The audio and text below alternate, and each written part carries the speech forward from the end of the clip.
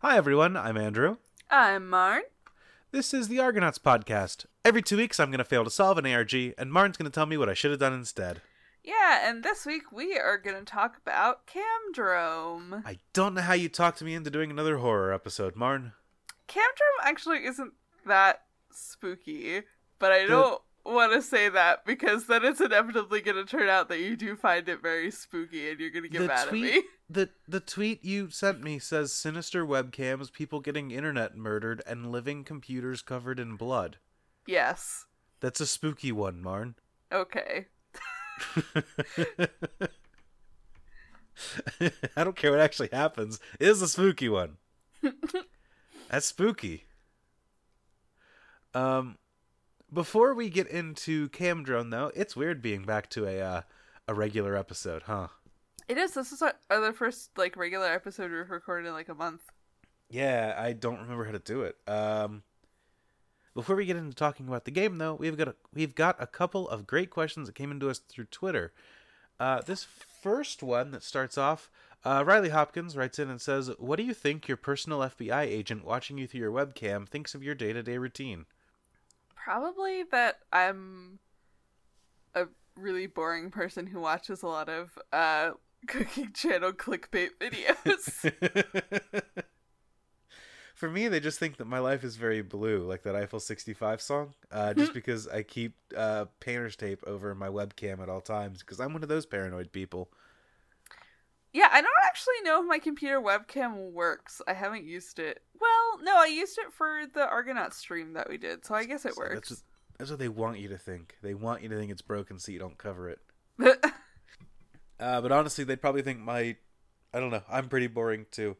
I get up, I go to work, I sit at a desk for 8 hours, I come home, I sit at a desk for more hours, but it's the good desk, so it's fine. And then I go to bed. And then I don't sleep enough, and then I get up again. That's really my basic routine. Yep. I browse I browse Reddit a lot at work when I have downtime, just because I don't know, it's a really unobtrusive way to spend 10 minutes of downtime is to just open my Reddit feed. Yeah, I will say if someone was watching my internet history, they'd probably say, "Damn, this guy goes on Twitter a lot." Mm-hmm. That too. Employers, don't listen. I follow a lot of the Maryland local subreddits because that's how I get my local news. Is your local subreddit good? It's pretty good. There's a Baltimore subreddit and there's a Maryland subreddit, and they're both pretty good. Okay. The Baltimore one is mostly where people have opinions on city politics, which is how I've been keeping up with the fact that our former mayor is going to jail. Yeah, you've got a real fun mayor situation right now, huh? Yeah, we have an interim mayor right now, because the mayor who was in office up until a couple months ago was arrested and is now going to serve, I think, 3 years in prison for tax evasion and fraud. Because I still don't completely understand what the situation was, but she was she was using self-published children's books that she was then supplying to organizations that she held stock in or something, or co-owned, in order to just basically move her own money around and do tax evasion. Okay. And that's a good one. Yeah, and they recently found out that the Maryland comptroller owns a business that was involved, and the Maryland comptroller was probably involved in helping do some shady money laundering stuff. But the comptroller is now being I didn't know any of this was happening, even though it was all going through my business that I own. Okay. Well, fun. I grew up just downriver of Cincinnati, which used to, Jerry Springer used to be the mayor of, which a lot of people don't know, until he got ousted from office when a check that I think he paid a hooker bounced, I think is what I've always heard. I don't know the story for sure, but that's what I was always taught. Yeah, Mayors are fun. This is our second mayor in the past decade that has gotten convicted for fraud and tax evasion. So Nice. yeah, and the one who got convicted before her is gonna run in the next election. We're running it back. Nice. Baltimore is a lot sometimes. Danny writes in and asks, would you live in the woods with no internet or connection to the outside world, but all of the basic necessities if you could? Probably, yeah. I wouldn't. Really? No, I know that, like, I joke a lot and say that, like, the internet has rotted my brain and all that, but at the same time, like, a lot of my most meaningful connections are through the internet. Just both through keeping up with old friends that I met in the past, and I've made a lot of new relationships, both by being online in things like Discord and other online spaces and on Twitter, but also as creating things and putting them online. I've met a lot of great people online, especially in the past year, and I don't think I could give that up. You know what? That's fair. Yeah, I don't think I could give up the internet to live in the woods. I do see the appeal of living in the woods with no internet, though. I could do it for like a week, Yeah. but then I would just get antsy. I don't. Yeah, Let me that's lock fair. myself away to finish a project, and then I get to go back and post it online and go like, God, let me tell you about this bad week I just had. It was also productive, but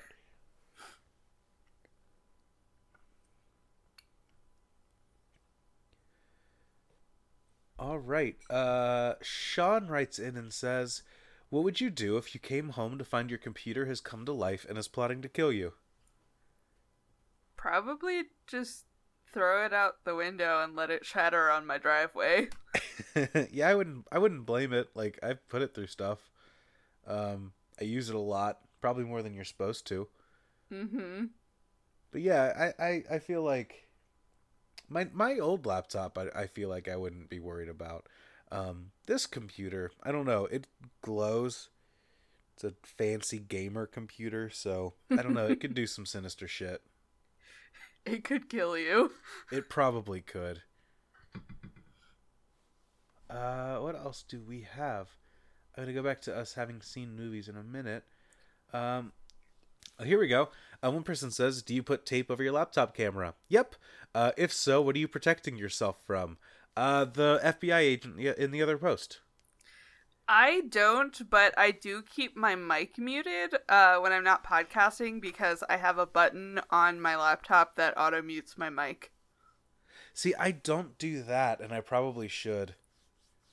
Yeah. At all times, it's not connected to anything, but my computer is hearing everything that happens in the living room. Yep.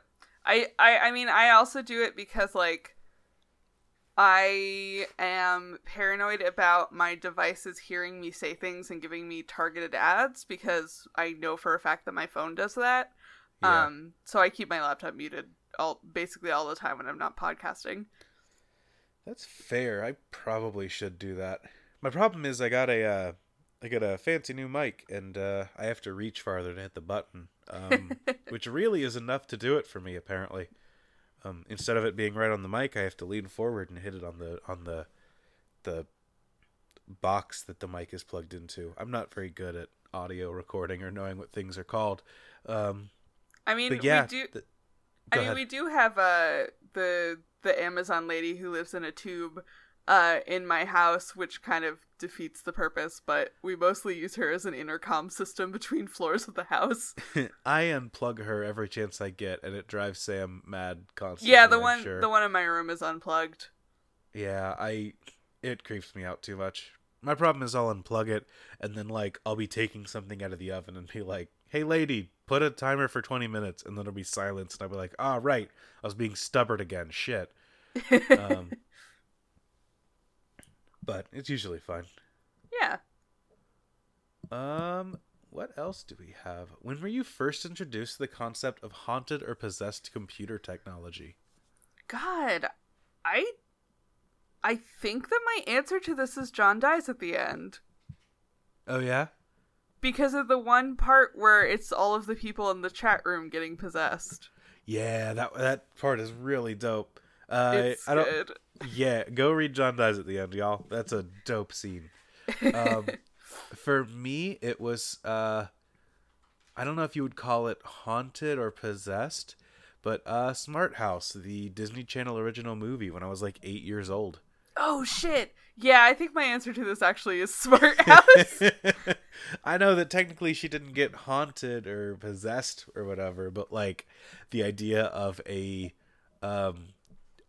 entire system that's built to help you turning against you, that was the first time I'd ever really heard of it outside of like little episodes of a TV show that didn't really matter. With that one, I was like, oh, maybe technology isn't always good. And then I've been not a misanthrope. What's the word? I don't know. I've been skeptical of all new technology ever since. Nitwitch writes in and says, what do you think it is about the ARG medium that makes people want to create scary stories more than anything else? I feel like we've talked about this before, right? We have a little bit, but I know it's been a while. Yeah. I think that I'm absolutely sure I've said this answer before, but I think that the ARG medium kind of allows for this feeling of kind of like voyeurism, like you're looking into other people's files and like you're seeing secret pages on a website, and it's kind of that like almost creepy feeling of like, oh, I'm seeing things that I'm not supposed to see, and that lends itself really well, very naturally, to horror stuff. Yeah, I agree. I also think I know that this can sound like I'm meaning it to be insulting, but I really don't. But I do think that horror is an easy fear to get out of people. Shocking or scaring someone is a lot easier than... Like, it's an easier and more attainable feeling than trying to make someone laugh sometimes or trying to evoke other feelings. And so I think it's the same reason that a lot of people's early art can be horror stuff. There's just a lot of stuff, a lot of directions you can go, a lot of interesting angles you can take to do it, and it's also it's an attainable goal to hit. Did I creep someone out?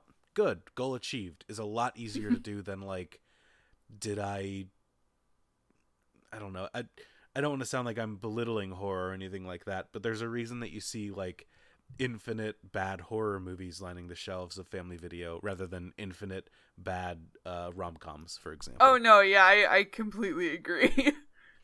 In the same way that you see infinite bad rom-coms, I think that's the same reason that you see infinite bad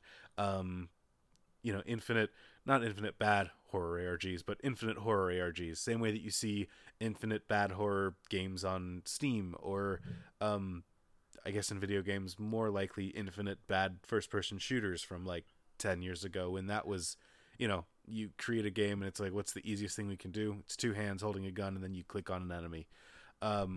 It's just a good way to get someone into starting on a new medium that they're not used to. Yeah, and I think that's also why there's like infinite bad like horror web series on YouTube, because like it's very easy to make a low budget horror web series. You just need like a guy to hide behind things and pop out at you. Yeah, like and even beyond web series, like there's a reason that things like the Blair Witch Project and Paranormal Activity, like the lo-fi, low budget aspect of those things can often, like the things that are often weaknesses to other things being done in the medium can be a bonus to horror movies. Showing one, like Paranormal Activity as an example, showing one long stretch of time where nothing happens is like a quote unquote free shot to make. You don't have to pay for any effects or anything like that.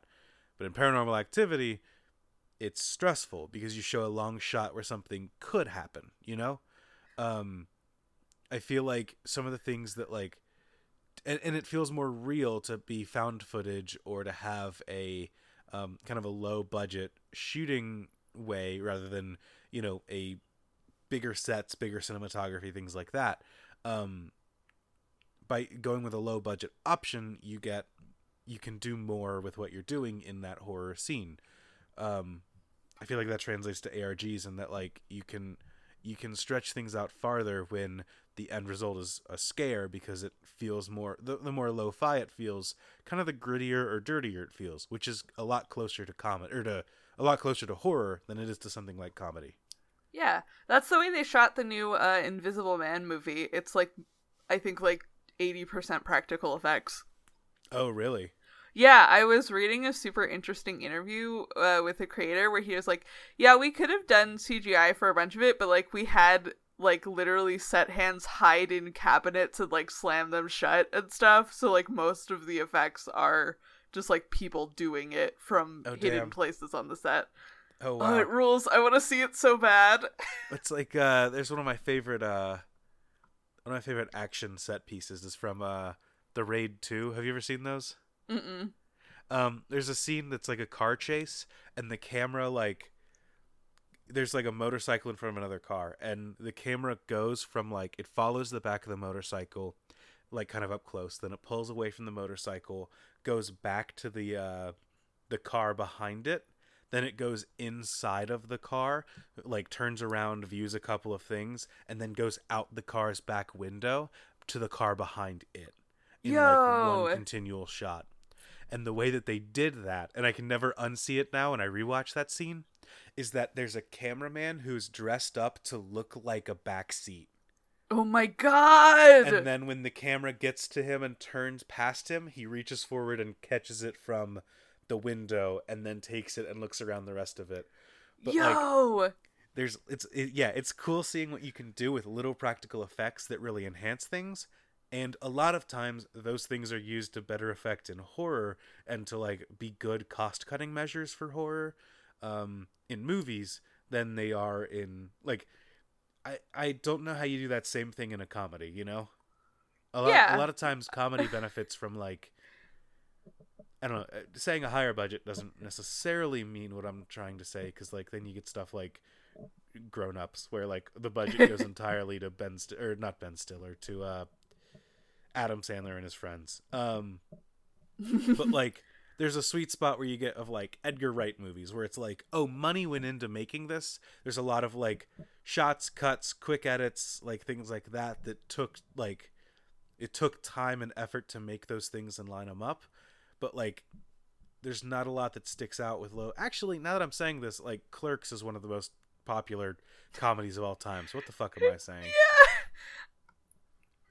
I mean, I'm going to cut this part out and blame it on the cold. I think a lot of the same principles go into making comedy and horror, though. That's fair. You're trying to get like a quick surprise. Yeah. Except it's a instead of a ah. I also want to say this is a Blair Witch disrespecter podcast because I don't like Blair Witch Project. I'm sorry, everybody. I've sent you the Scooby-Doo Blair Witch thing, right? Yeah, I mention it every time someone mentions the Blair Witch.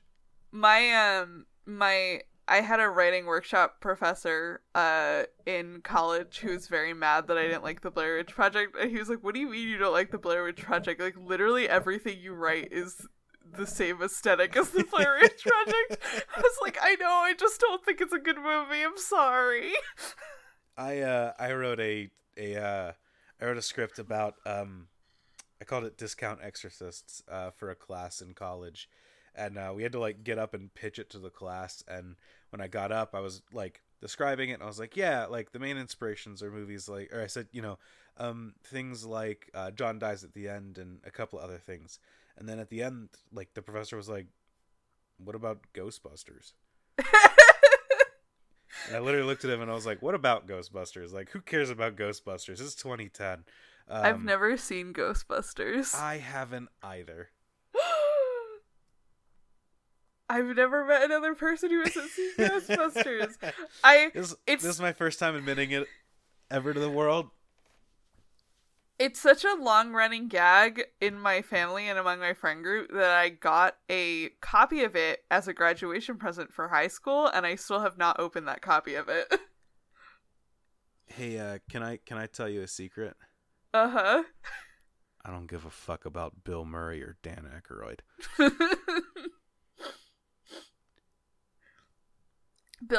Jerry's son went to a college that was down the road from mine. Hell yeah. Yeah. He would sometimes just like show up in that town for like his son's basketball games and stuff. That's where that No One Will Ever Believe You subreddit came from, right? I guess. Do you know what I'm talking about? Yeah, I know what you're talking about. Speaking of movies, Millie wants to know, do you ever see that movie Unfriended? Did you, Marn? So, I have a story about this. Did we watch Unfriended together? We did. Yeah, that's what I thought. I was thinking about that this morning. Because I was going to say, we all got together as an ARG and watched it because DVD wouldn't shut up about it. I think that's the only time I've ever seen Unfriended was our friend DVD, who we met doing the same ARG that Andrew and I met doing. No, but you knew DVD from the ARG before it. Yeah. But anyway, through ARGs.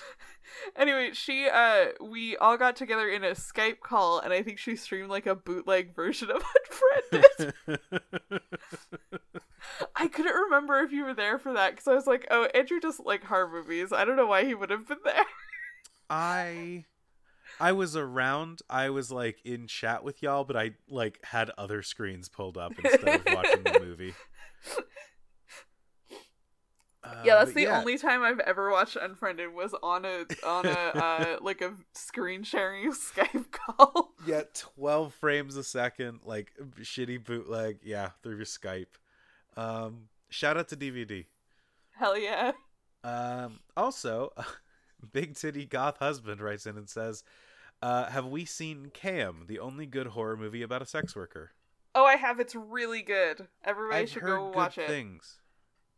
It's good. You might like it. It's not too spooky. That's what you always say. I know. It is actually very good, though. I feel like whenever you or my other friends say, oh, it's not that scary, it's like when I tell, like, Sam, oh, you'll like this, it's not that spicy. Or, oh, you'll like this, it doesn't taste that much like beer. Like, just because my taste buds are ruined doesn't mean that, like, it's the same for her. I feel like that's the same way with horror, where it's like, I won't take anything. I can't do it. Well, Cam is one of the ones where it's very much like, oh, the real horror is society. Because like it's about, yeah, like Ghostbusters. Because it's about a cam worker who, her stream basically gets taken over by like a digital copy of herself that like keeps the stream running even while she's like out doing stuff in the real world. And so she has this like evil doppelganger that only exists on her stream. And it was written by a former cam girl, so it's from everything I've read, it's like very accurate to what that scene is actually like. And I really enjoyed it. Interesting. Yeah. I will consider checking it out. It's pretty good. I didn't think that it was that scary. As I recall, it does get a little bit gory towards the end. Okay. Depending on what it is, I can kind of handle gore. It really depends on, like... It really depends. Maybe I can handle it. Yeah. There's not a lot of, like, jump scares or anything. It's very much like a... kind of a slow burn, like, oh, my webcam doppelganger is taking over my life, kind of like mystery story. Okay. Kind of like a sexier version of the Paul Rudd movie. A little bit. Okay. All right. Well, I think that's gonna do it for the questions this week. Oh wait, I wanted to talk about my haunted technology story. Oh shit! I thought that was gonna be bundled in with I kind of thought that question was bundled in with the other one. In that case, let me go back to that. If you have that question pulled up, feel free to read it. So Elle, co-creator of Skytech ARG, wrote in and asked if we have any personal stories about haunted technology, and I actually do. Ooh. My high school laptop got some kind of undetectable virus that I could not find anywhere on the laptop. I'm pretty sure it was a virus because I don't know what else it would have been. But it started pulling audio from random movies and movie trailers and I don't know exactly where it was sourcing them from, but it would just play audio from, like, The Dark Knight and, like, a couple other movies just, like, in random bursts throughout the day. What the fuck? I know! I've never heard of anyone else's laptop doing anything like it. I still have no idea what it was. Sometimes it would play, like, old musicals. It really liked The Dark Knight, though. So sometimes I would just be, like, working on stuff for school, and suddenly I would just, like, hear the Joker talking out of my speakers. That's wild. But yeah, it was so weird, and, like, every virus scan I ran, like, didn't pick up anything. Huh. That's super weird. Huh. A cursory Google search now tells me that it is a problem that other people have had, but I swear to God, when it was happening to me, I, like, could not find a way to solve it. Then again, it was back in, like, 2010, so... That's fair. Yeah, maybe more people have found it since then. Huh. That's creepy. I don't like that at all. Yeah. And it was like no windows were popping up that were actually playing the sounds. It would just like randomly, I guess, pull sounds from like internet ads or like YouTube videos or something. I truly don't know where they were coming from because they weren't ads. They were just like clips of movies. Huh. Huh. That's weird. I don't like that. It was. What, I'm trying to think. I don't think I have any... Yeah, I don't have anything. My last phone, like, it exploded out of its screen, which was how I finally had to get a new one. Just exploded? So I had an iPhone 5 for 5.5 years, and it got to the point where the battery was like overheating so badly that it was pushing the screen out of like the backing part of the phone. So the screen was like literally starting to pop off and away from the phone because the battery was like overheating and expanding. So the only reason I had to get a new, I had to like trade up and get an iPhone 6 was because my phone was literally coming apart. Ooh. Speaking of phones exploding, did you ever see the like viral clip that went around like years ago of a like where a guy stuck a cell phone in the microwave and it like exploded into a demon? Do you know what I'm talking about? Oh yes, yeah, I've Does seen that that. check out at all? That's all I can Yes. think of when you say that your phone exploded in like. That's all I can think of a haunted phone exploding. I've definitely seen that because I used to watch videos of people putting different stuff in the microwave for fun. I just know that I saw that when I was really young, and I thought it was real at first, like, and it creeped me the fuck out. Oh no. So speaking of scary YouTube videos, Speaking of getting scared, let's talk about Lauren, Camdrome. Tell me about Camdrone. Hello, you beautiful blood-sucking babes. I'm Sahana. And I'm Kat. And we're the hosts of Summer Twilight Book Club, a podcast where your two best friends put their social work degrees to good use by rereading the 4 horniest books of their teenage years. If you're at all curious about any of the following, this is the podcast for you. Does Bella Swan have a car crash fetish? Yes, I am telling you right now the answer is yes.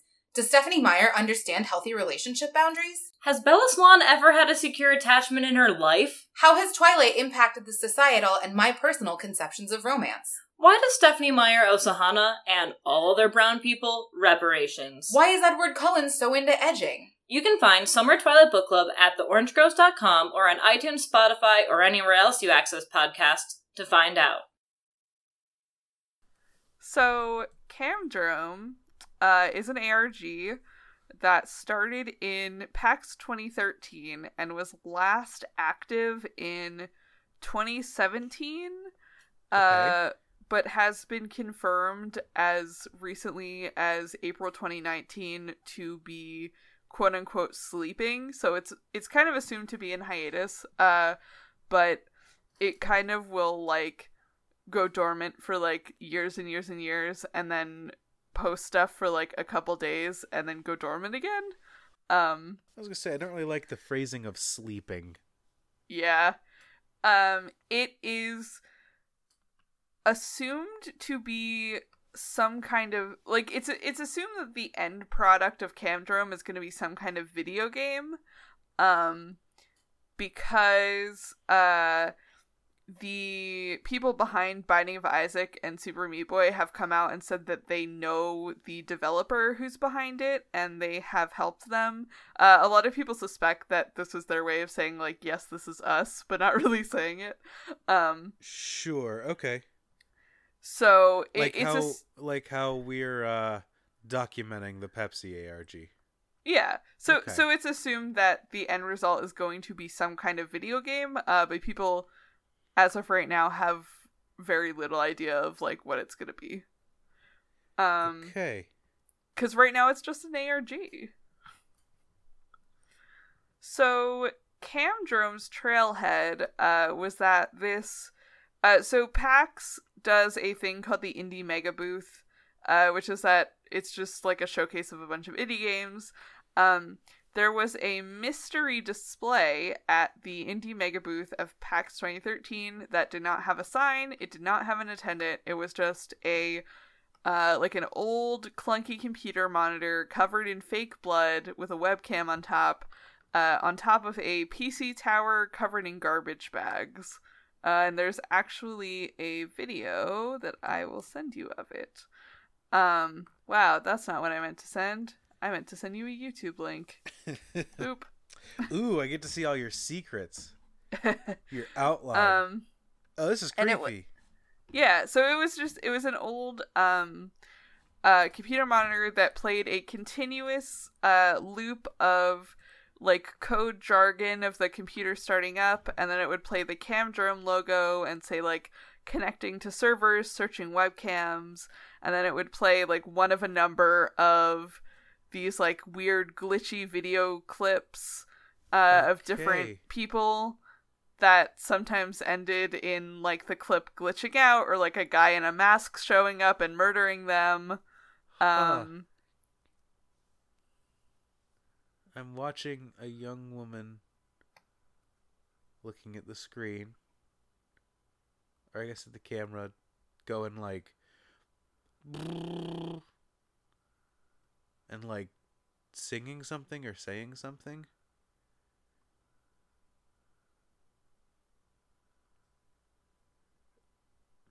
Oh shit. Oh, okay. And then the Camdrome logo. Martin, I'm not gonna lie, we are 45 minutes into this recording, and this entire time I thought this was Camdrone with an N. No, it's Camdrome. Huh. This is spooky. Okay. Yeah, but like some of the clips end completely normally. Like there's one farther into the video that's just like a guy drinking chocolate milk out of a jug. And some of them end with like this guy in a doll mask coming up and murdering people. Yeah, I just saw that one. Cool. There's chocolate milk guy. Okay. And some of them just end in like the video going very glitchy. And so a reporter at PAX heard that the Super Meat Boy team was behind this, and kind of confronted them about it. And they were basically like, no, like it's not us. But we set this display up for like a developer that we know. Like we don't know anything about what it's about. We just like helped out because we believe in this project. But people searching Camdrome on Google found like a dead page that listed Camdrome as a horror video game being made by the Super Meat Boy team. And they also found that Camdrome.com was registered to Edmund McMillan from that team. Okay. But that record was scrubbed after people found it. Sure. Okay. So the first thing people found basically was camdrome.com, because part of the kind of like server connecting jargon in the beginning, like the first thing it says is like pinging camdrome.com. So people were like, okay, there's a website. And it doesn't exist anymore, but if you went there, you would find it was just the Camdrome logo and a little link to the Twitter, which is just @Camdrome. Okay. But the source code had like text art of the masked killer that was in the PAX clips, and it had a bunch of strings of text that said "meat is meat." Ugh, I don't like that. And the background image of the logo was also called "Meat is Meat." There was also a mystery section in the CSS style sheet called 11, and there was a weird thing that went nowhere in like the metadata, also called 11, that had alt text that said "You're doing this to yourself." And there was hidden text in the division boxes around the Twitter logo that were also called 11, that had hidden text that said, "Feel the knife, pull the wire around your neck, now I'm watching you." Okay, I don't like that. And so people started looking into the Twitter account. They found that it had started in July 2013, but it became active on day 1 of PAX, which was August 30th.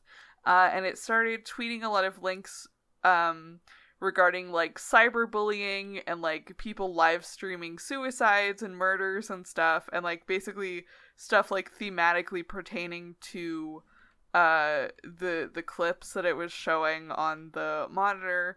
The account types in a really like weird stylistic way where to denote like breaks between sentences, it uses 2 vertical lines, because 11 is like a motif with Camdrome.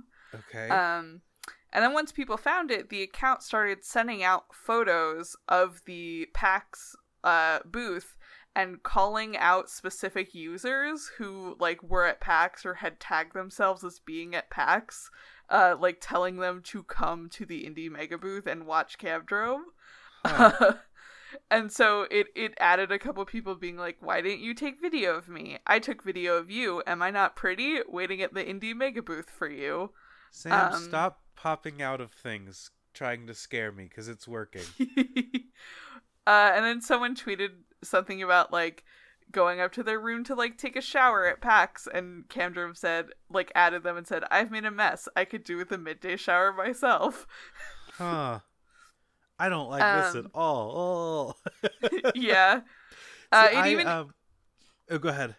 It even added like a couple game developers that were at PAX. Like I think it added Notch and was like, "What's Good. up?" And it also interacted with people who added it directly on Twitter or just said like the word Camdrome on Twitter, and mostly just like said various threatening things. Huh. See, I just got back from C2E2 myself, and I can't imagine. Oh, I'd be so creeped out if something like this was a booth, just like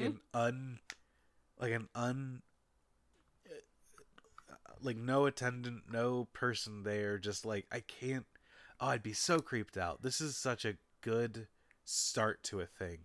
Yeah, and a bunch of games journalists like at PAX were running articles like, "What is this? Who is behind this? Nobody knows. What the fuck is going on?" This is wild. And so on day 3 of PAX, September 3rd, Camdrome tweets, "We leave a shell behind, but we continue to wait and watch." And Chris Morris, who took this video of Camdrome, and I think was the one who confronted the Super Meat Boy team about being the ones behind it, sent out a tweet that was like, "Hey, like the PAX is over and like everything at the Indie Mega Booth is taken down, but Camdrome is still here. Like nobody came to pick it up. and like included a photo of just like Camdrome sitting in like the empty convention room. Huh. Huh, that's cool. Yeah. And then the same day, 11:51 p.m., Camdrome tweets, "Split into 11 pieces, sent unto 11 executioners. Our problem can't be ignored." And then an image link to this like weird glitchy mashup of pictures of different faces. Okay. And then after PAX, sites that had reported on Camdrome started being directly targeted by Camdrome. Okay. And like I think like every reporter who had run a story about Camdrome at PAX got a email from 11@camdrome.com. Okay. And the email said, "We are not going to achieve a new world order without paying for it in blood as well as in words and money. Our problems can't be ignored. We are the problem. I am the answer. We are in this together. I am humanity." And then hex code that decodes to an Encyclopedia Dramatica entry. Lord. That's a name I haven't heard in years. And then more text that said, like, "You are X of 11." Like, someone got, like, 7 of 11, and I think Sure. someone else got, like, 2 of 11. "Absolve yourself of guilt. Breathe life into me." And then it either had a high-res clip of one of the webcam clips as a unlisted YouTube video, or a section of a whole new image, or both. Huh. And people were never able to put together a full image because I don't think all of the reporters posted their pieces that they got. Okay. But if you go on the Camdrome, well, if you went on the Camdrome website that doesn't exist anymore, the CSS style sheet has a full image translated into base 64 that when you, I guess, unprocessed it, it turned out to be the full image that they were looking for. And it was basically a Camdrome poster with the masked killer in the center of like a ring of faces, and some of the faces were people from the PAX clips that were shown on the monitor. Huh. Okay. And people found that the Camdrome YouTube channel also had one public video that I'm not going to link to you because it's very spooky. It's basically it's basically a glitchy montage of just like different clips of the masked killer, and it plays very loud sounds at you. Okay. Yeah, that's not what I'm into at all. Yeah. Okay, so far we have a not a glitchy tower, but a tower display at PAX that just showed stuff, no people around it, showing a masked killer killing people. Also people drinking chocolate milk. And then now we're getting emails sent to journalists that are linking back to this picture of this masked killer and videos of this masked killer wearing like a doll mask, like a porcelain doll face. Yes. Okay, I hate this. And so people are slowly starting to figure out, like, oh, this is some kind of, like, weird horror thing about, like, a serial killer and, like, tapping into, like, people's webcams to, like, see people being murdered. Mm-hmm. And then September 12th, Camdrome tweets out another link about, like, cyberbullying and, like, suicide, but it's in base 64 this time. And then October 2nd, Camdrome tweets, "Only patient eyes will see Novus Ordo Seclorum," and then goes dark. Okay. I don't actually know what Novus Ordo Seclorum means. Let me look it up. Okay.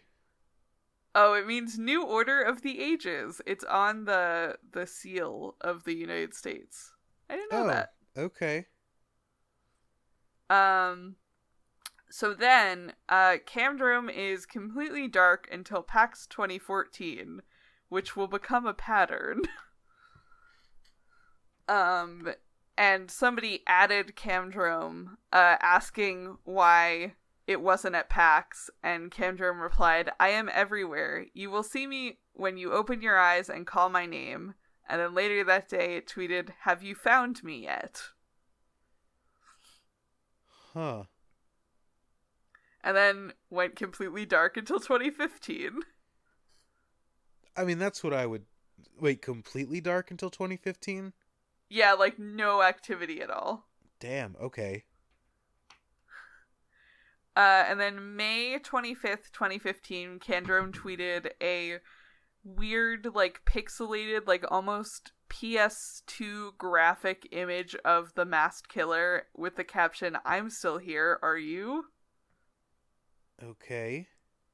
And then June 4th, it tweeted, "It's so easy to watch. Together, it's easier to make something better to watch. So many of my children are misbehaving. They need to be punished. They will be." Okay. And there was nothing at PAX 2015, but between August and September 2015, Camdrome was kind of actively trolling its Twitter mentions, and liking tweets and, like, replying to tweets who added it or just, like, said the name Camdrome somewhere in their tweet. Okay. And then it went dark again. Okay. I feel like we're gonna hear that a lot. Yeah. And then early in June 2016, Nightmind made a video on Camdrome that kind of refreshed interest in it, and a ton of people started adding the Camdrome Twitter account, wondering if it was gonna do anything. Because they were like, well, the only thing, like, the only next steps to take, basically, in this ARG that we know of are to @, the Twitter account, and, like, see if it responds. And it worked. Wild. They basically, like, everyone announced their intent. They were like, we're gonna see if we can kickstart this ARG, and it worked. Because literally 3 days later, Camdrome starts liking the tweets of people that are tweeting at it, confirming that it was back online. One user had the idea to set up a live stream of Camdrome's Twitter feed that was just like a screen share of the feed, and was like, because he was, like, communicating with Camdrome, and he was like, alright, I'm gonna set up a live stream.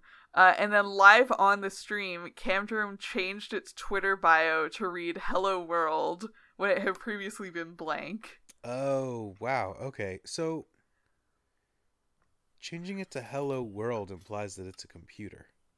Yeah. Huh. And then, so the user who was doing the live stream tweeted at it to ask if it was watching the stream, and the bio changed to, "I can see you." Huh. And the user asked, "What do you want me to see?" And the bio changed to "Answers." Okay. And he said, "Where?" And Camdrome said, "In our heart." And then the Twitter user said, "Show me your heart." And Camdrome just liked the tweet. And the user said, "Do I have a number?" Because people were, like, speculating on who the 11 were. And Camdrome said, "Ask." And he said, "Can I have a number?" And just got a like.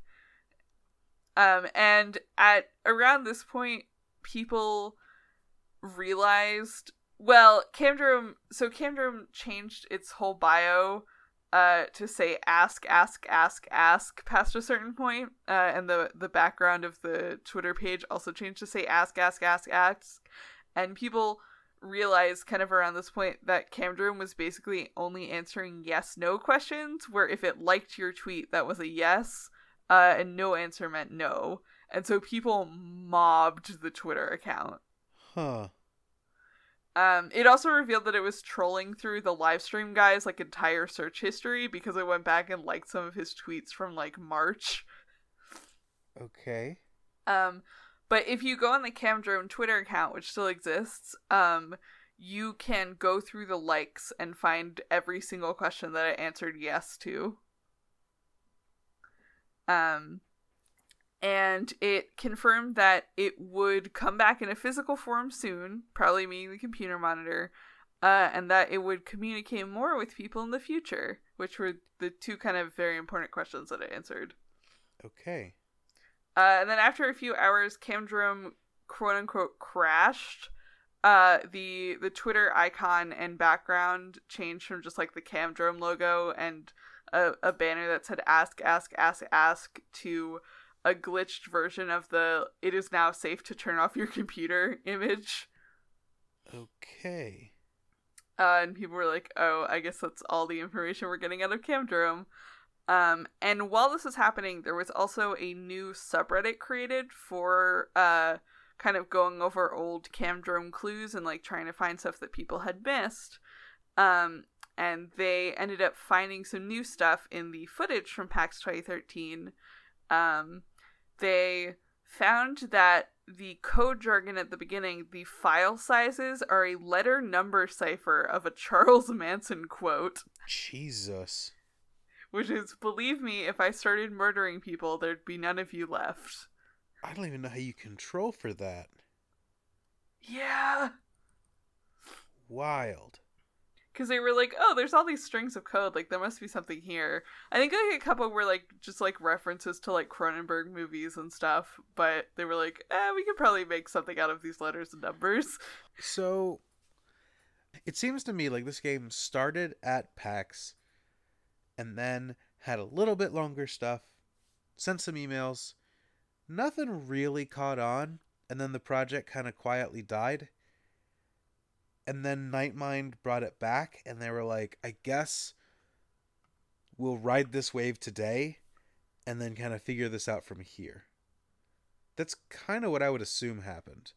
Yeah, that is kind of what it seems like, because I think that when the Nightmind video went out, he also stated his intent on Twitter that was like, oh, I hope this, like, brings back the ARG in some capacity, like, that would be cool, and people just kind of took that and ran with it. I would like to reawaken the Camdrome.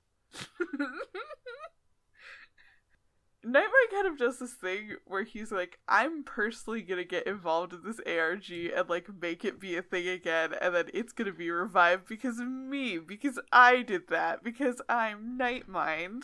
And it was, like, very much one of those things. It's kind of like game jacking, except in the laziest way possible. Correct. I feel like if you want an ARG to happen, you should do it. So after this this whole rigmarole in June 2016, Camdrome goes dark and locks its Twitter account. Okay.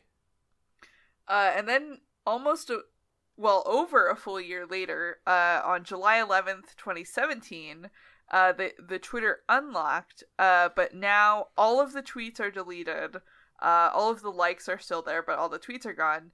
And the icon and background are just blacked out.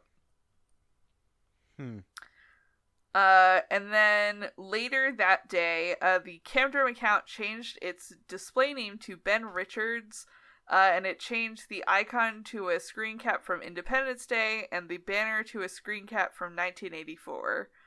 And people figured out that Ben Richards was a reference to the main character from The Running Man, which is both a movie and a Stephen King book. Okay. Yeah. Is it a movie based off the book? It's a movie extremely loosely based off of the book. Like the Artemis Fowl movie. Yeah. Okay. It's about a guy in a, like, dystopian future who is on a game show where he gets hunted for sport, basically. Okay. And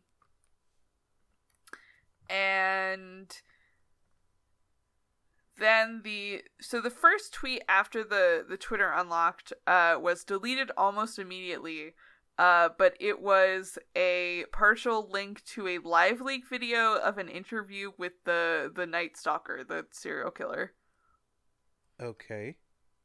The next tweet was a code that turned out to be that people originally, I think, thought was base 64, and then they were like, well, it's not base 64, and they ran it through a bunch of other stuff, and they couldn't figure it out until one person on Twitter was like, hey, this is a bunch of, like, YouTube URL codes, but they're all separated by the number 11. Okay, that's cool. Yeah, and the titles of the YouTube videos created a sentence. That was, hush, I'm not who you think I am. I'll be back. Somebody's watching me. Oh, that's so creepy. And then the following tweets were either direct YouTube videos or the same like kind of encoded strings separated by 11s. One was, "Please and thank you, stop, they are watching me." And then the next one was, "I'm not the one, I lied, sorry." And the last one was, "This is not a game, I'm being followed by Camdrome." Okay. And then it started tweeting out vague links. There was a link to a Reddit question about pretending to be someone else online. And there was a link to the scene of Fight Club where they do the famous thing that's like the first rule of Fight Club. Sure. And people very slowly figured out that like whoever this Ben Richards person was, they were a victim of Camdrome, who had somehow gained access to the Camdrome Twitter while trying to escape Camdrome. And they figured out that the first rule of Fight Club thing was referring to don't say Camdrome's name while you were talking to the Twitter, or Camdrome, like the actual computer program, will wake up and know that it's been compromised. Okay. And then Ben posted a link to a YouTube video called "I Got Caught." Uh-oh. And then followed by, "What do you think it was like when someone discovered the Pretenders?" with a link to the Wikipedia page for the band The Pretenders.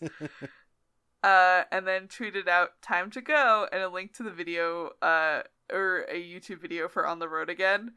Okay. And people noticed that Ben had tweeted a total of 11 tweets. Okay. Yeah.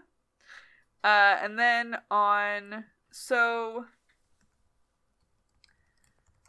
at some point, I think the Twitter changed to have just like a default profile picture and banner, and the name is just like a period right now. And on July 19th, Camdrome, or rather Ben, tweeted, "I'm trying to take pictures with my camera, but it shows this. Think it's trying to tell me a message." And then like an image link to a super pixelated photo. And if you look at the raw RGB values of every pixel, it turns into a complete message that says, "I'm so sorry for the deception and the confusion and the puzzles. They are watching, but they are dim. Camdrome was my story about them. They found out about it. Keep this private, please. Ben." Huh. And then Camdrome has not posted since. Okay, that was when was that? 2017? Yeah, that was July 2017. But Edmund McMillan has been relatively communicative about it. He answered questions about it in February and April 2019. Most recently, he said Camdrome is sleeping when someone asked him about it in 2019. He said something in February. He did like a little Q&A on Twitter, and someone said, "What information can you give us about Camdrome?" He said, "Word on the street is Camdrome was boxed up and placed inside a wall years ago. It was recently rediscovered, but the film has been damaged by time. No idea what will come of it." Huh. And people have assumed that the ARG is on hiatus, like there's no further steps that they can take until the Twitter comes to life again or Camdrome reappears at PAX. The Camdrome.com has been down since sometime in last year. Okay. People think that it's going to be some kind of like FMV horror game, maybe using some of the clips that were shown at PAX 2013. But as of right now, absolutely nobody knows what it is or what progress is being made on it. I think a lot of people were saying that maybe it was something that Edmund McMillan was going to work on after he was finished with the game that I think he just recently put out. But nobody really knows. Okay. Huh. So that's Camdrome. That's Camdrome. Hey, audience. Don't tweet Camdrome on our behalf. Hey, do though. Hey, don't though. Don't 'Cause be we're the like Marn. Because we're the first people to cover Camdrome since 2016, and I'm curious if anything will happen, actually. Yeah, if y'all tweeted Camdrome, then we can finally achieve Marn's goal of being just like Nightmind and reawaking an ARG to our own whims. Right, Marn? That's what you want? No, I just want Argonauts to become haunted. Joe pulls up a website. It's just like, Arg's haunted. What? Grabs a gun, cocks it. Arg's haunted. Shoots a server. No, I am actually genuinely curious to see what happens with the Camdrome Twitter in the future. Because as far as I know, not a lot of people have drawn attention to it since 2016. So I'm kind of curious what will happen, because it seems like the only way to progress the ARG moving forward is to somehow get the Twitter to respond more. You gotta convince it to wake up again. Yeah. Interesting. Well, time will tell. Yeah, we'll see what happens. I guess.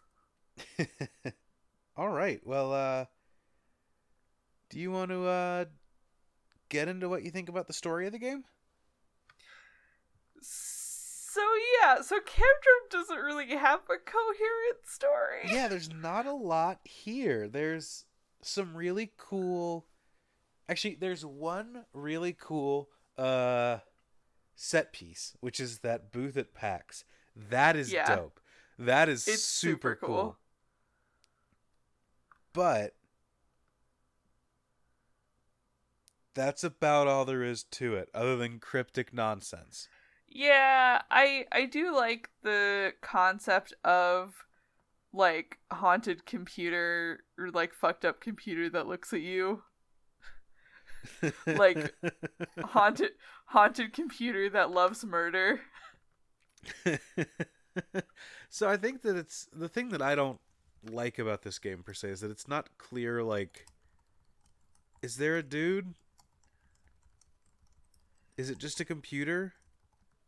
I think it's like there is a dude and there's a computer, but they're kind of separate entities. Okay. Like there's a dude who is a murderer, and there's a sentient computer who likes murder. But there's nothing really connecting them except that Camdrome shows a bunch of clips of the dude. Yeah, like when I thought this was just a computer, something I thought would be cool is if, like, the dude doesn't exist. It's just that, like, this computer gets into your webcam and then, like, manifests a spirit that kills you into the world and looks like the dude from Happy Death Day while doing it. Oh, you know what? That's an interesting take. Happy Death Day is also a very good movie. I haven't seen it for obvious reasons. It's pretty good. It's more of I will say it's more of a horror comedy than a horror movie. The second one is just like straight up like a science fiction comedy, basically.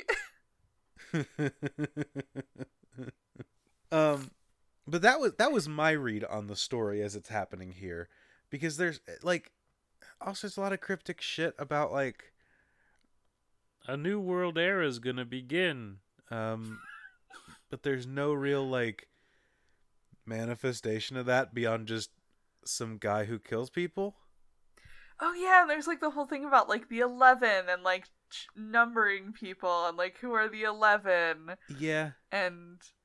like, I feel like this feels to me like a game that never really started early on. They put a cool display up at PAX. They did some neat stuff and sent some stuff to journalists. It sounds to me like that never really caught on, and it just kind of fizzled out. And we wouldn't be talking about it today except for the fact that a YouTuber came in and made a video about it and like drew a lot of attention to the thing that had happened, to the point where the creators were like, yeah, we'll play along for a little bit longer. And then like eventually they were like, yeah, we'll come up with, here's some puzzles, and they put it up, and then the players went through it all and they were like, we don't really have anything anymore. And like, we haven't been involved in doing a project about this for like 5 years now, so I think we're just gonna pull the plug. But like cryptically tease that it could come back. Ooh. That's my read on this whole game. Yeah, I mean, my read on it is that it's probably like some kind of project that got backburnered by the game devs deciding to do other stuff. Yeah. I assume it's something that they want to work on in the future, but they don't know exactly like when they're going to get to work on it or when it's going to release. So I don't know, like once every 3 years, like for shits and giggles, they'll just like update the Twitter and say something ominous and then leave. Yeah, like at this point it sounds like it's an advertising campaign for a game that's vaporware. So like a 1 out of 10 for story, with the caveat that like it started with a 10 out of 10 set piece. Yes. Like that's about where I am. Yep. What do you think about the puzzles in this one?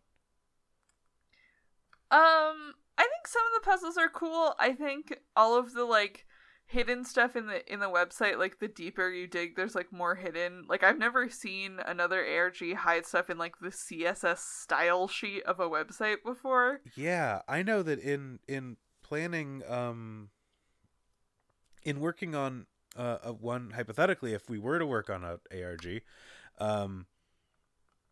should we not say that we're doing an ARG since this game is in fiction, is in canon? Probably. Yeah. Yeah, hiding stuff in CSS feels like it's something that I wouldn't do. It feels like it's almost out of place. Like, to me, it's like the HTML source code. Like, that's fair game. But then when you look at like getting into the JavaScript or the CSS attached to a website, that doesn't really feel like where I would hide stuff. So it's neat seeing a game take advantage of like all three or I guess just two, but 2 pages that make up a web page and not just the one. I think that's really neat. Yeah, no, I agree. It is weird that there's that barrier between like, oh yeah, you can hide stuff in like the HTML, but like I would never check the CSS. Like it's so arbitrary.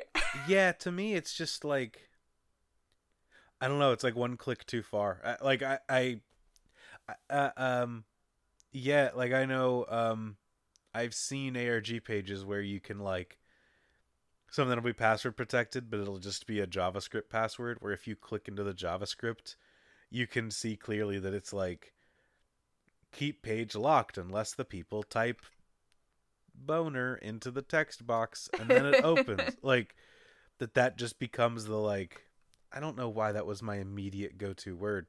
But like, it's, to me it feels like if you're looking at the source code of a website as it exists, that's fair game. But when you get into like the brains behind the website, that's like, oh no, that's where like the processes live. We can't look there. Yeah. I don't know why that is to me, but that's, I don't know. Yeah, no, I get it. It's like, it's where all of the like guts and stuff are. Yeah, like, don't look at my guts to make sure that I'm alive. To me, that's like looking up the who is data, where it's like, at some point you're just looking at shit that like the website needs to function more than you are looking at like the interesting part of the website. So at some point it's like, why are you in the staff only room? Yeah. But I think that's neat for them to do here, and I really like the idea of putting those YouTube codes separated by 11s. That's smart, and having the like sentences spelled out. That's a cool way of communication. It is very cool. I didn't realize that. So the whole time I was making the outline for this ARG, I was like, man, it's kind of a weird stylistic thing that Camdrum puts those like double lines in between the spaces, and like halfway through writing the outline I was like, oh fuck, they're They're 11s.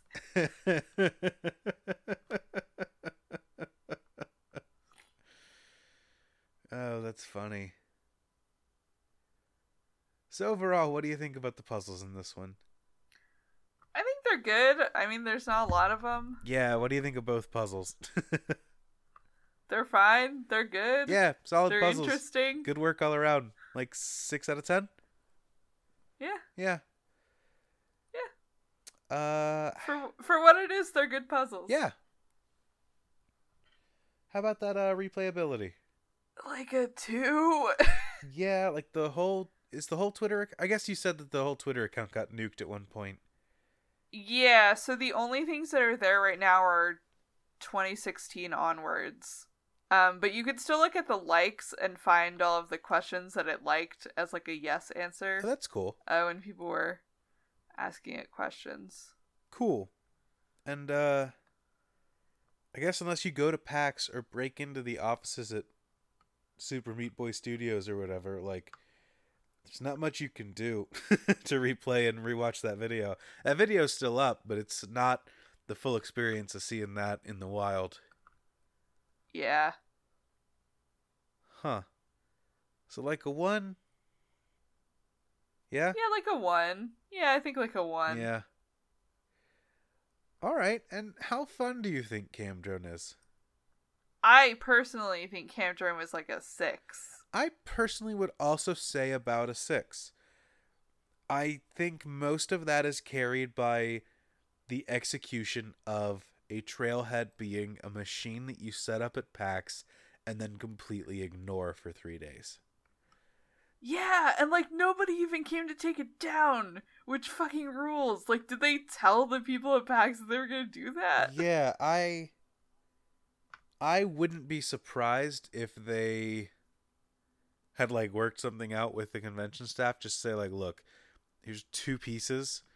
We're gonna be back like the next day. Yeah. Can you stick it in storage for us? I wouldn't be surprised if they were able to work something out if they'd contacted ahead of time. That being said, I might be assuming too much on the generosity of like not convention staff like PAX enforcers, but like convention hall staff, like the people that need that area cleaned up for, you know, the telecom conference the next day or whatever. Like, but like that is very cool that it showed up unannounced with no attachment to it and then just stayed. I think that's such a cool idea. And also like absolutely no advertisement at all. Yeah. Like no game developer tweeting about it or anything. It was just all like reporters at PAX being like, what is going on with this? Yeah, that is super cool. Also, the prop looks dope. Yeah, it does. It looks properly gross. It's really good. I wonder who owns Camdrome now, and will they send it to me in the mail? If enough of you tweet, hey, send Camdrone to Marn, they'll make it happen. Alyssa and I have talked about how our future home is going to have a cursed objects room, like in the third John Dies at the End book, how Dave has like a storage room full of just like actually like cursed objects. And I feel like Camdrome would really tie that room together. God, I would not want I'd love the idea. I really do not want a bloody computer constantly playing people getting murdered in my house. Well, I wouldn't keep it turned on, I don't think. That's almost worse. Just an off bloodied computer? Yeah. Ugh. Anyway, so yeah, this is a cool one. This is interesting. Yeah. Weirdly enough, I'm glad it didn't like. This feels like it had the opportunity to turn really bad into just like a bad slasher murder mystery thing that didn't go anywhere. Yes. So I'm glad it died while it was kind of ahead. In a weird way. I'm kind of with you on that one. But I could see where this could I could see like 2 steps ahead of where this could go and be cool. I can't see that 3rd step though, you know? Yeah. But yeah, this is a cool one. Now, if you'll excuse me, I'm gonna sleep with my lights on today. I will be interested to see where this one goes. Like, I'm kind of interested to see if an actual game ever comes out of this. Now that we've revived it.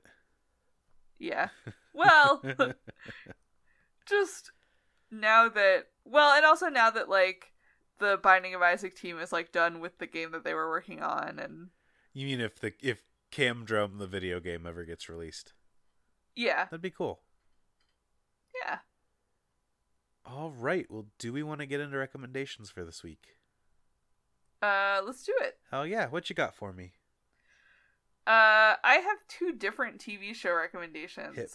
One is spooky and one is not. Okay. Start with the spooky. My spooky recommendation is Lock and Key on Netflix. It's not that spooky. It is based on a horror comic that was written by Joe Hill, who is Stephen King's son. I've seen it and thought, is that based on that comic? But okay, it's good to get confirmation on that. I will say they've kind of lightened it up a little bit for Netflix. It is definitely more like fantasy than horror in the Netflix series. Okay. There are definitely some horror stuff.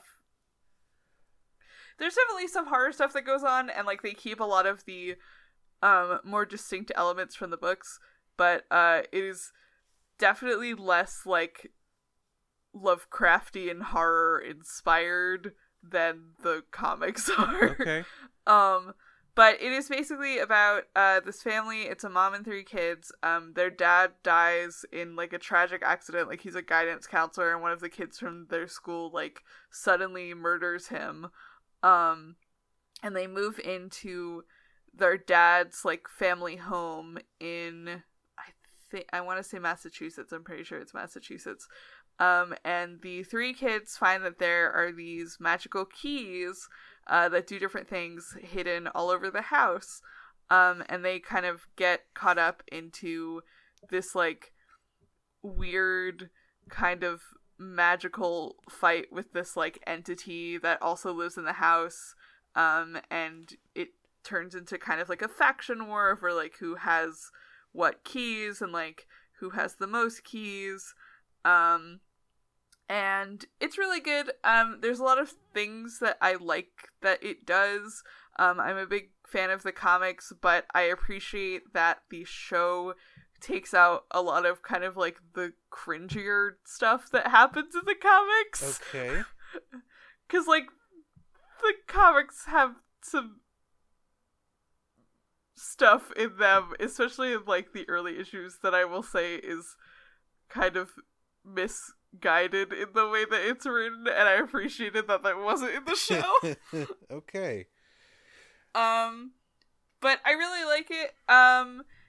It is, I think that the way it's written is really interesting in that it is both kind of like an exploration of like this family who has gotten like very deeply severely fucked up by trauma that has very recently happened to them, and also kind of like they find a method of escapism through this fucked up magical stuff that is like in some ways very deeply fucked up. Like one of the main keys in the series is the head key, where you can like literally open up a person's head and go through their memories. And one of the kids takes like all of her fear, like the personification of her fear, out of her head so that she no longer feels fear. Huh. Because she's like, well, I couldn't stop my dad from being murdered, and I don't want that to happen again. Wild. Okay. So yeah, it's really interesting. A lot of cool like magic stuff in it. A lot of surprisingly deep exploration of like how losing a family member fucks you up. And good child acting, and I like it. Hell yeah. My other less sad and scary recommendation is go watch the new High Fidelity TV show on Hulu. Based on the movie? Yeah, it's good. Okay. I don't know if you've seen anything about it, but I'm really enjoying it. I have never heard of this. No, I didn't know that existed. Oh, it just came out. Zoe Kravitz plays Rob. And it kind of starts out as just like a remake of the movie, but then it very quickly branches off and becomes its own thing, and you realize that a lot of the characters are completely new takes on the characters. And it's really good. I really like it. I've seen High Fidelity the movie probably 8 times. It is one of my favorite movies. I'm really enjoying the show. Alyssa and I watched almost all of it in one weekend. Damn, okay. Yeah, Zoe Kravitz is really good in it. Cool. Yeah. Hell yeah. As someone that's never seen the original movie, do I need to see it before watching it? Nope. Okay.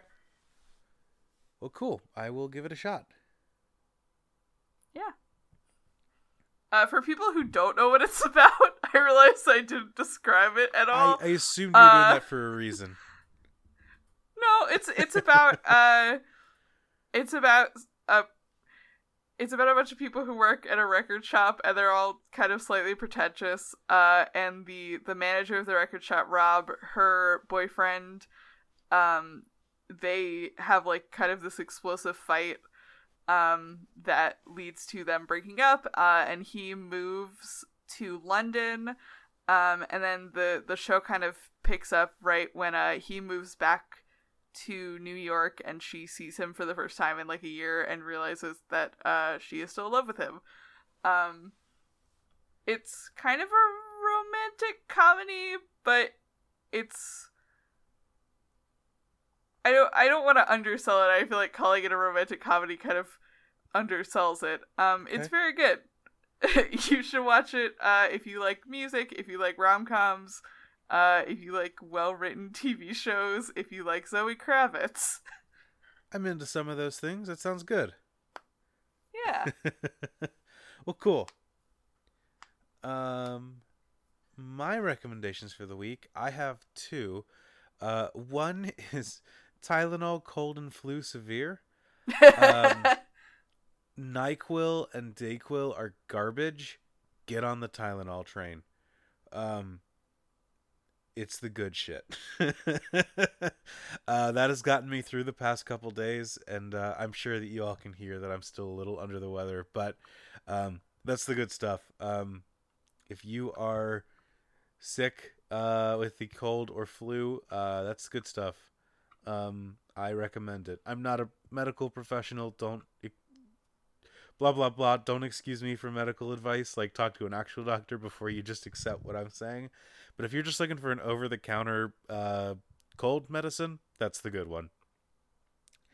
My other recommendation is the show Atlanta, which I watched the first season of a long time ago, but the second season took a long time to come to Hulu. I'm not entirely sure why.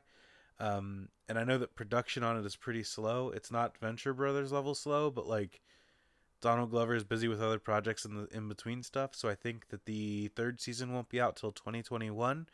But the show is really good. It's Donald Glover is kind of one of the creative leads on the show.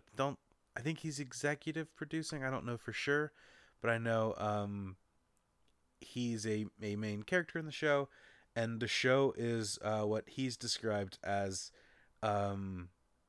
Twin Peaks, but with rappers.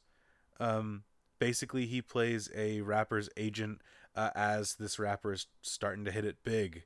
I don't want to go too deep into what makes it cool because it's a very surreal show, and unlike most things that you've seen on TV up until this point. It's a really good show. It's usually on FX. The first 2 seasons are up on they're up on Hulu right now. and they're really good. I finally got through the second season.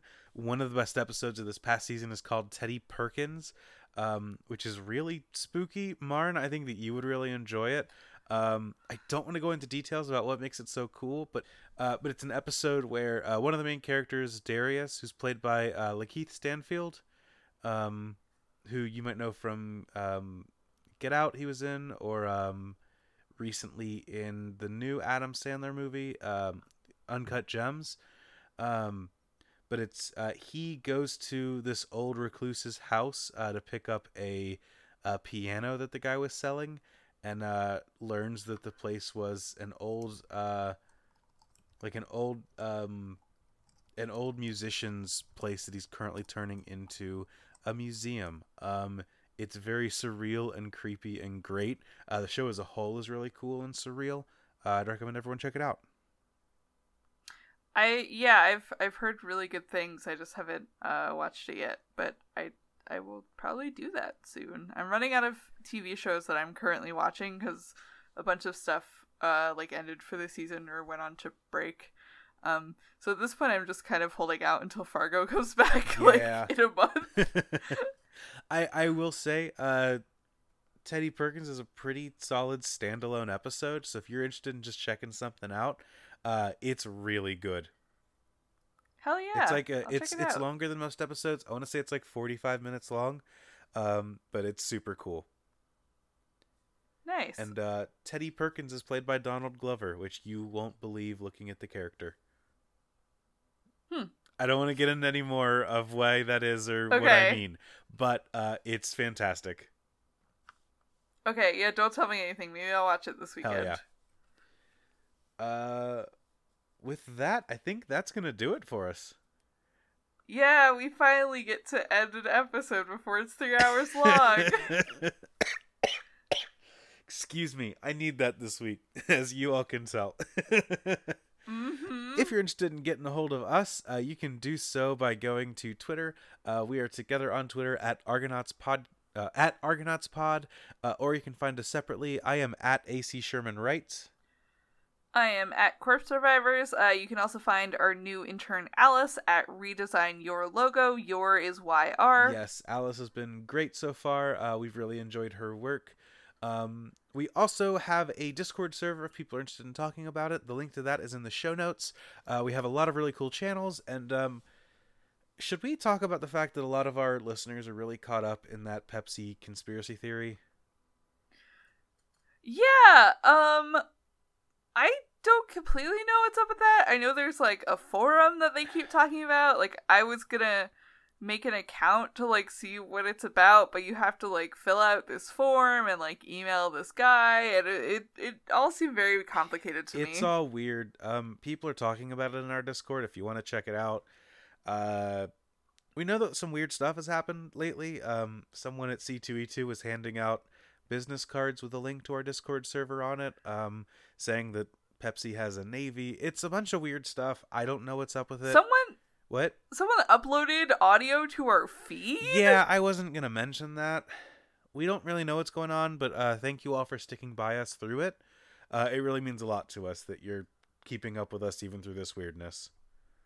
Yeah, I mean, I know Alice is keeping tabs on it, so I've been hearing some updates about it, and she's been sending me a couple like screen caps from the forums, and it's just like wild. Like, she is a machine. I don't know if she ever sleeps. I don't know either, but like these people think that like Pepsi Man is real. I don't know, man. I don't know. That's a great advertisement. If you want to talk to a bunch of weird folks who think Pepsi Men are real, check out our Discord channel, I guess. Otherwise, you can check out we have some merch available on Redbubble. And if you really like the show, feel free to give us a review. We'd really appreciate it. Yeah. And in our next episode, we are probably gonna start covering the Cloverfield ARGs, plural. So get excited for that. Hell yeah. Well, until next time, that's ARGs, baby. Until next time, that's ARGs, baby. So bad. No, go to sleep.